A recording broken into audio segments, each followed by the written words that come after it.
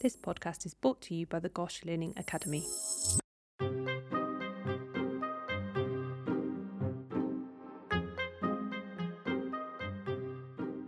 Hello and welcome to Master the MRCPCH, our podcast where we tap into the expertise here at Great Ormond Street Hospital and give you an overview of a topic on the RCPCH curriculum.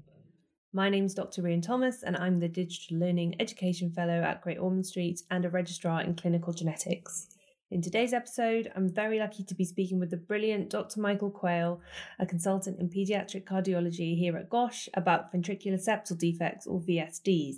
This episode corresponds to lots of domains on the RCPCH theory exam syllabus under cardiology, from anatomy, identifying clinical features, murmurs, investigations and management. Patients with VSDs could also appear in the cardiology or even history-taking stations of the clinical exam. So all that's left to say is that I hope you enjoy this week's episode. So thank you, Michael, for coming on the podcast today. You are very welcome. So before we get going, do you want to just tell me what you'd like people to get out of listening to the podcast today? Well, I think that VSDs or ventricular septal defects are a very good way to think about an important concept in paediatric cardiology, and that's shunts. So there are lots of shunts in congenital heart disease, so ASDs, VSDs, AVSDs, PDAs. And so I think a VSD is a very good framework to think about these problems in general. So I hope that in our conversation today, we can understand it a little bit better and how we can apply those principles to other problems in congenital heart disease. Brilliant. That sounds like an excellent learning point. So should we go right back to the beginning? You can. Okay. So what is a ventricular septal defect? I don't want to answer that question just yet.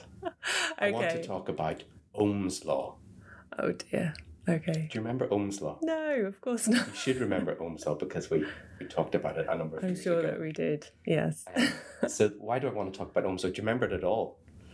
Honestly? Yes. No, I don't. So most people have come across it first when they were at school in physics, when they were learning about circuits. And there was an equation which was that the resistance of a circuit is equal to the voltage divided by the current. So most people had, like, in pencil scored in the inside of their calculator kind of VIR in a little triangle. Okay. And so in Ohm's law, it doesn't just apply to circuits, it also applies to, can apply to the cardiovascular system, and in particular the pulmonary vasculature and the systemic vasculature. And that's important because it's actually the main, it's one of the fundamental reasons why blood shunts whenever we have anatomical lesions in the heart or in the blood vessels. And so whenever we think about, say, for example, an adult, and we think about their aorta and their systemic vasculature, the mean blood pressure in the aorta, so not the systolic blood pressure or the diastolic blood pressure, but the mean blood pressure, which is the average blood pressure through the cardiac cycle, is, let's say, for example, 105 millimeters of mercury. And I've picked these numbers because they work out mathematically. And the right atrial pressure, which is the other end of that circuit, is about 5 millimeters of mercury. So the pressure drop, or the difference between those, is 100 millimeters of mercury. Mm-hmm. And then the average cardiac output, so the flow going through the aorta in a minute, is about 5 liters per minute. So if we put that into our equation, so with our pressure drop, which is equivalent to voltage at the top, which is 100, divided by 5, which is the cardiac output, we have a measurement of our resistance, which has units called Wood units. And for the systemic vasculature, it turns out to be about 20 or thereabouts. It's probably a bit less than that, but for my numbers, that works.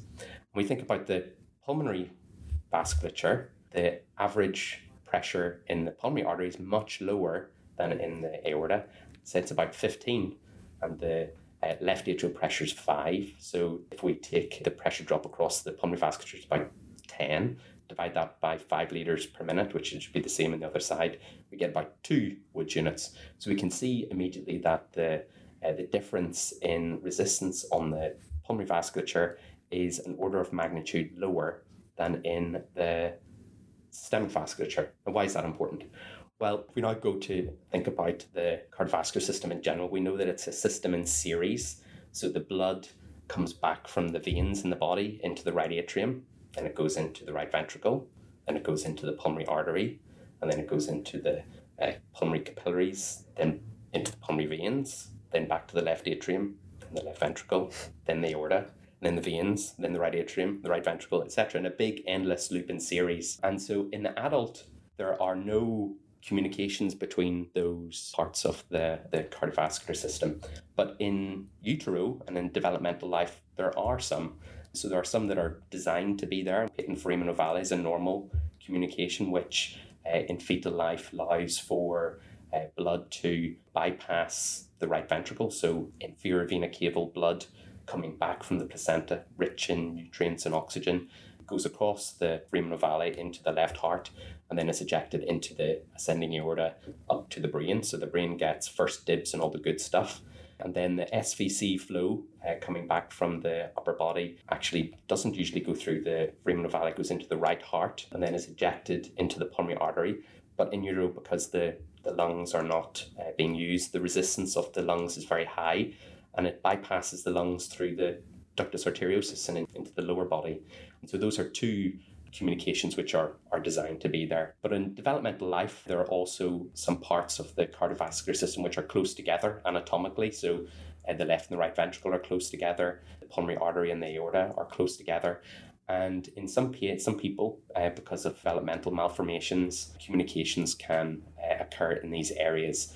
And so the ventricles are one example of this. And so a VSD is really just what it says on the tin. It's a defect in the septum between the left and the right ventricles, and that allows for blood to potentially flow from one side to the other.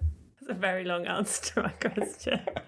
But excellent. That's really, really clear. And there are different types of VSDs, aren't there? There are different types of VSDs, and that's kind of what cardiologists, we spend a lot of time thinking about that, because the location of the VSD has implications for how we repair it, whether it's the size of the VSD, whether it's likely to close on its own, and also the size of the VSD has implications for the clinical presentation of the patient. And so whenever I took a bit of time to explain the SVR and the PVR, the systemic vascular resistance and the pulmonary vascular resistance at the start, and I said that the SVR was, say, roughly 10 times higher than the PVR. But that's not the case whenever you're just born, or whenever you're in utero. Whenever you're in utero, your PVR is extremely high, probably higher than your SVR. Whenever you're born, it drops quite precipitously initially, and then there's a progressive further decrease in the PVR from during the first weeks and months of life until it reaches the normal levels. And so you can see why whenever you have a hole between the ventricles, both ventricles are ejecting blood. The main determinant of whether any blood will go across that VSD and the direction that it'll go across that VSD is actually determined by the ratio of the systemic vascular resistance to the pulmonary vascular resistance. And so if they're both equal, then no blood should cross the VSD. And insofar as the PVR becomes progressively lower than the SVR, then a greater amount of blood can cross the VSD into the pulmonary artery, so in a left-right fashion. Now, if the opposite were to occur, if the PVR for whatever reason was higher than the SVR, and that can occur in a range of situations, in infants with PPHN, for example, or even in the normal infant just immediately after birth, there can be some delays in the reduction of PVR. And in those cases, the VSD might briefly or for a longer period of time shunt right to left. So from the passing of deoxygenated blood from the right heart into the left and into the circulation, the patient might be desaturated. That can also occur later on in life in patients perhaps with unrepaired VSDs.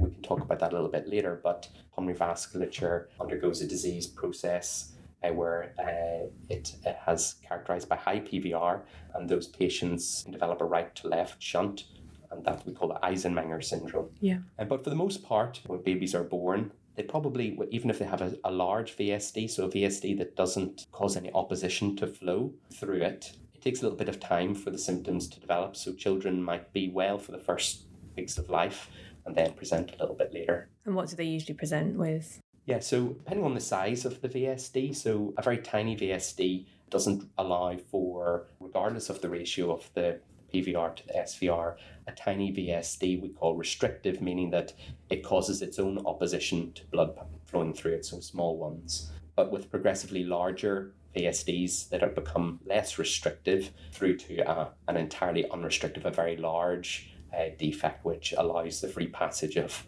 blood through it. Those patients will begin to have signs of high pulmonary blood flow, so they have a lot of flow to their lungs, and that produces the characteristic features of heart failure in an infant. And so on an extreme level, those children will be very breathless with respiratory distress. Mm-hmm. They often have failure to thrive. They find it very difficult to do the main job of a little baby, which is to drink milk and grow. Yeah. They're spending a large proportion of their energy basically just coping with this high pulmonary blood flow, and so they're very breathless, sweaty with feeds, and sometimes cachectic and not well grown. And if you see these children, they will have a range of clinical features that arise in proportion to the degree of the shunting which is occurring. In contrast, another common presentation for the smaller defects might be just a child with a murmur, and we can have a think a little bit about the different characteristics of those children as well. Yeah, shall we pick that up? So let's have a think about signs on clinical examination that might be suggestive of an underlying VSD. So let's think about whenever you have VSD, said there's a range of sizes. That's just, there's very small and very big. And so if we start with very small holes, what happens? So a bit like whenever you have a hose pipe, if you squeeze the end of a hose pipe, which is turned on, the blood comes out, or the water comes out faster through the end. Put your finger over it, you can feel it kind of like pushing against your finger. And a very small VSD is a bit like that. It produces a small jet of blood, which in and of itself isn't a large volume, but it traverses the VSD at a high velocity in proportion to the pressure difference between the left and the right side. And a high velocity jet produces turbulence. And that turbulence we can detect clinically as a murmur. And so the smaller the VSD, the higher the velocity of the jet, the more turbulence, the louder the murmur. That makes sense. So that's one of the characteristics of a very small VSD, is that it often has a very loud murmur.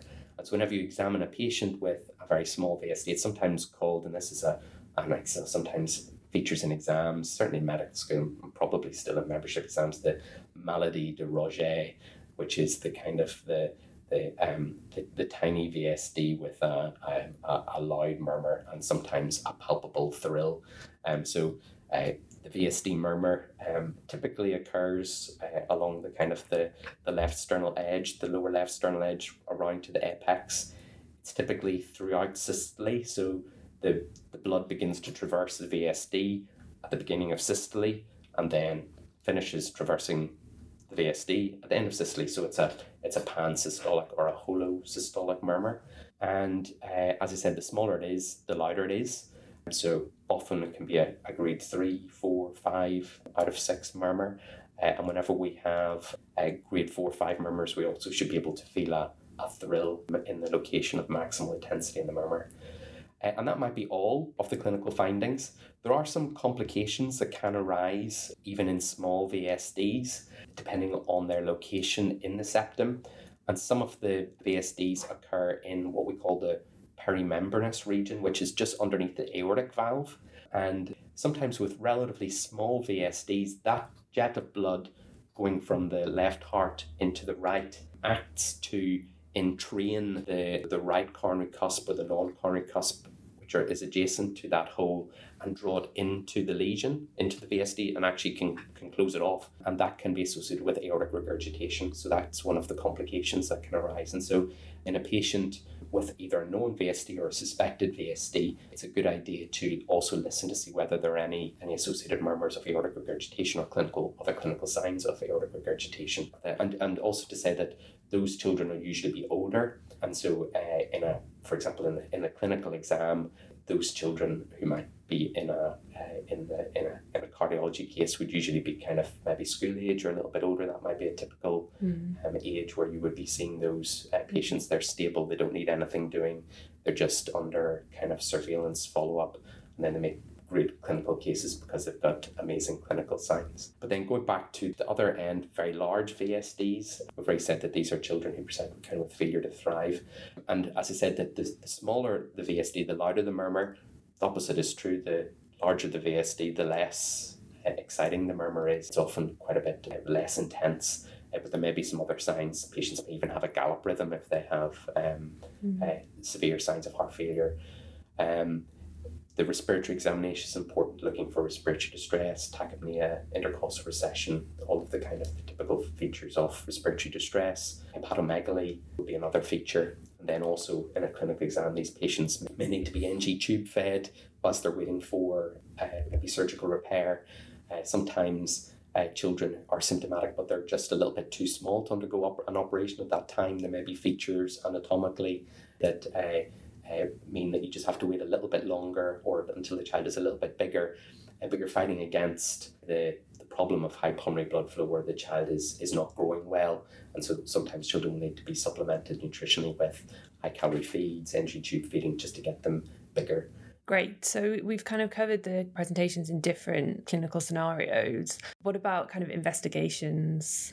So I guess depending on where you are and what context you meet the child, the investigations will follow from there. Typical investigations that are sometimes undertaken, for example, in the infant who's failing to thrive would be, first of all, clinical examination is important, oxygen saturations, chest x-ray. The findings on the chest x-ray are keeping with the problems that we've described. So what you will see is features of increased pulmonary blood flow. And so the areas of the heart and the vasculature which are receiving extra blood get bigger. So if we think first off the pulmonary artery is receiving this extra blood from the left ventricle and also the usual amount of blood from the right ventricle, and so it gets bigger. So on the chest x-ray you might see a prominent pulmonary artery bay, so you see a kind of the bulge where the pulmonary artery comes, and then also the branch pulmonary arteries and the daughter branch pulmonary arteries are bigger, so pulmonary plethora.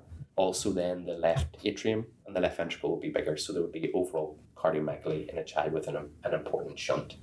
And those are quite good pictures to show on an exam as well, aren't they? Very good pictures to show on an exam. The ECG will have changes, but they're probably a bit non-specific. As I said, with the chambers getting bigger, you may have hypertrophy, biventricular hypertrophy, and certainly in a child with a significant shunt. In a child with just a murmur, I wouldn't expect any changes on ECG. And then obviously echocardiography is the investigation that helps conclude the diagnosis, and it provides both an assessment of what the diagnosis is, that it is a VSD and not other forms of shunt or other forms of congenital heart disease. It tells you the size of the hole, where it is in the heart, what are the adjacent structures, are there any other problems with the adjacent structures.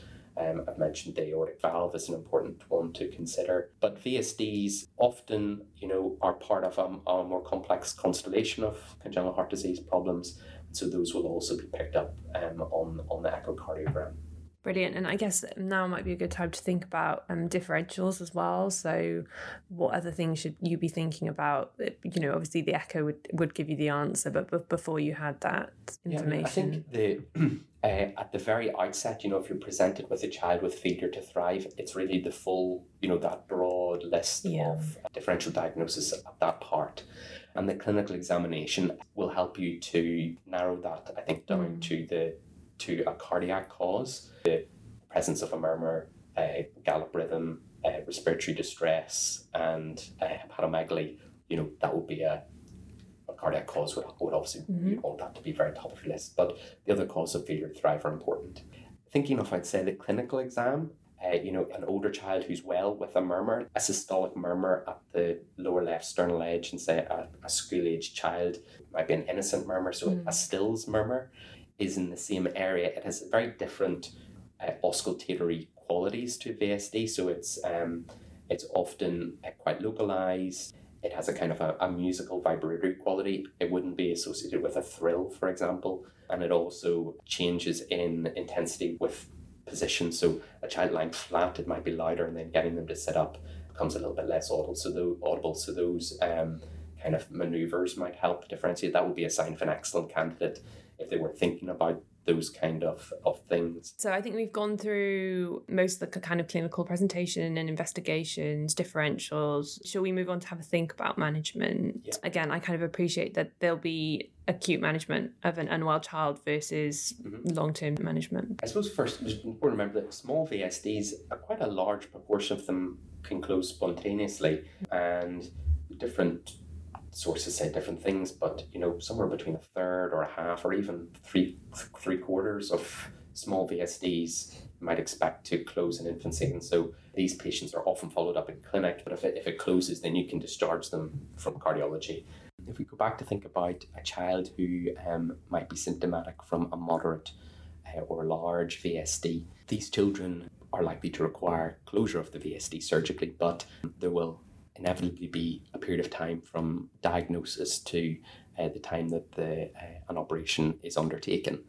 And so those children will be supported medically. And so some of the things that might need to be done, so I mentioned that these children's growth needs to be supported, so high energy feeds, and also some children may even require NG tube. And then there's a range of medical therapies which are sometimes used, commonly diuretics, furosemide, and a potassium sparing agent. In our hospital we use spironolactone, in other places miloride is sometimes used.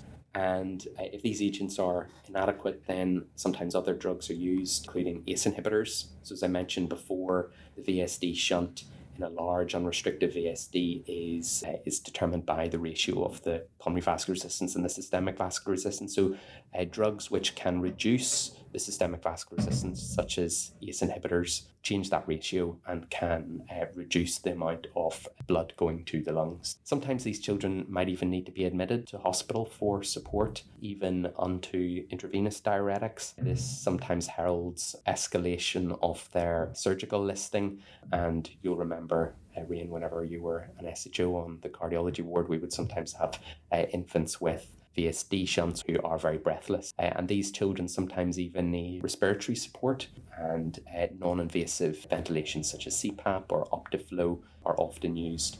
And these have an effect by increasing mean airway pressure, and that also acts to increase pulmonary vascular resistance and can reduce the amount of shunt which is occurring. We'd want to avoid pulmonary vasodilators in these patients, so we would want to avoid oxygen where possible, because that would act to reduce the pulmonary vascular resistance and could increase a shunt and make a child more symptomatic.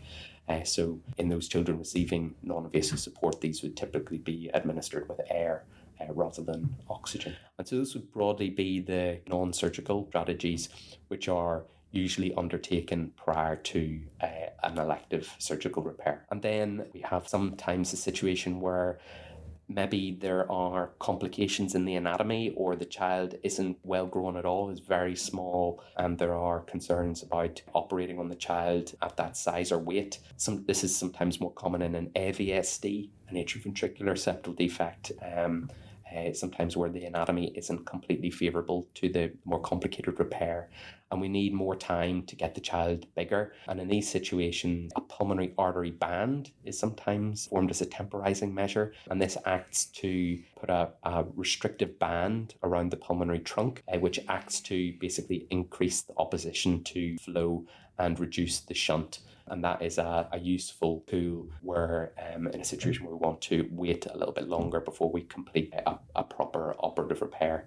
And then we have the repair itself surgically. It's performed usually through a midline median sternotomy, and usually the VSD will be closed with a patch. And these patients may present in clinical exams as well, but the findings are likely to be one of a repaired congenital heart disease lesion, and so the signs will depend on what else is going on. In those cases, we wouldn't expect, for example, a murmur from a VSD if the patient's had a patch closure, but they will have a surgical scars. Then occasionally there are some VSDs which are amenable to a percutaneous closure. So percutaneous, I mean a transcatheter device closure using vascular access in the groin. A small device is placed to occlude the VSD. That's probably a bit less common. The VSDs in those cases need to be of a certain specific and hospitable type to be suitable for a VSD closure device, but that is also one type of intervention that can be used. So I guess those are the main things. I've already talked a little bit about the complications, but just to remember them again: aortic regurgitation from an unrepaired small VSD, endocarditis in an unrepaired restrictive VSD. There sometimes can be forms of outflow tract obstruction can arise in the context of a VSD, both in the subaortic region, but also in the right heart. Something called a double-chambered right ventricle can sometimes occur.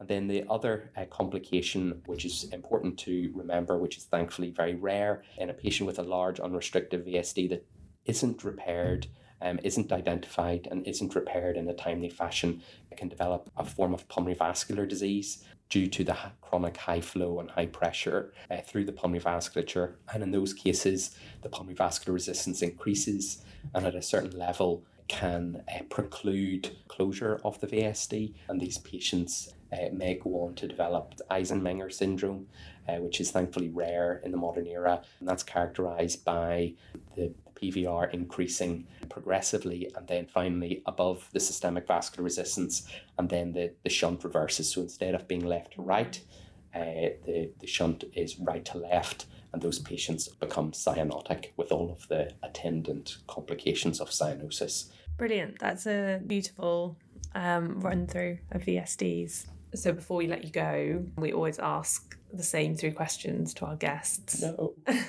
Easy questions, I promise. We also have listeners who are taking their written exams. So are there any kind of classic exam questions that pop up about VSDs? It's obviously been some time since I sat my exams. No.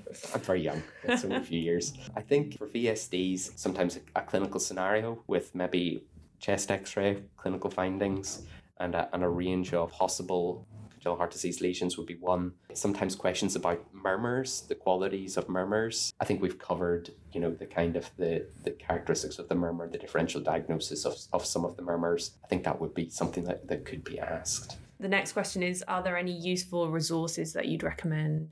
I think sometimes it's hard for people to get access to, for example, clinical exam preparation, getting access to patients with signs. VSDs are the most common form of congenital heart disease, so hopefully they're coming through regular general pediatric clinics as well. It's the most important thing for clinical examination is practice, listening to all children, especially just regular little school-age children. Lots of them will have innocent murmurs.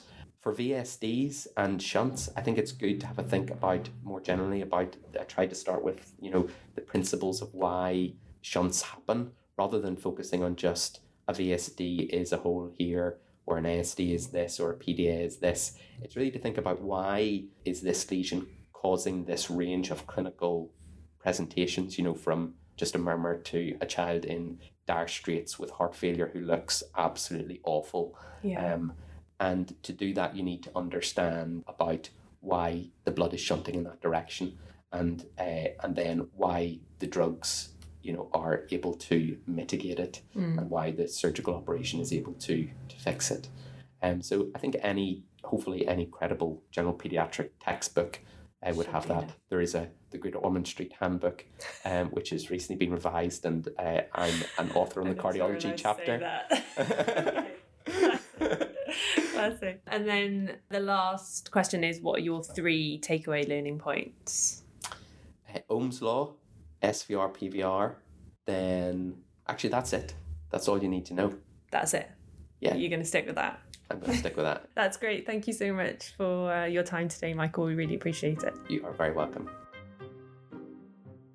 Thank you for listening to this episode of Master the MRC-PCH. If you want to get in touch, you can do so via social media. You can find Gosh Learning Academy on Twitter, Instagram and LinkedIn. If you want to hear more about the work of the Gosh Learning Academy, you can visit our website at www.gosh.nhs.uk and search Learning Academy. We also have lots of exciting new podcasts coming soon. To find out more, search Gosh Pods wherever you get your podcasts.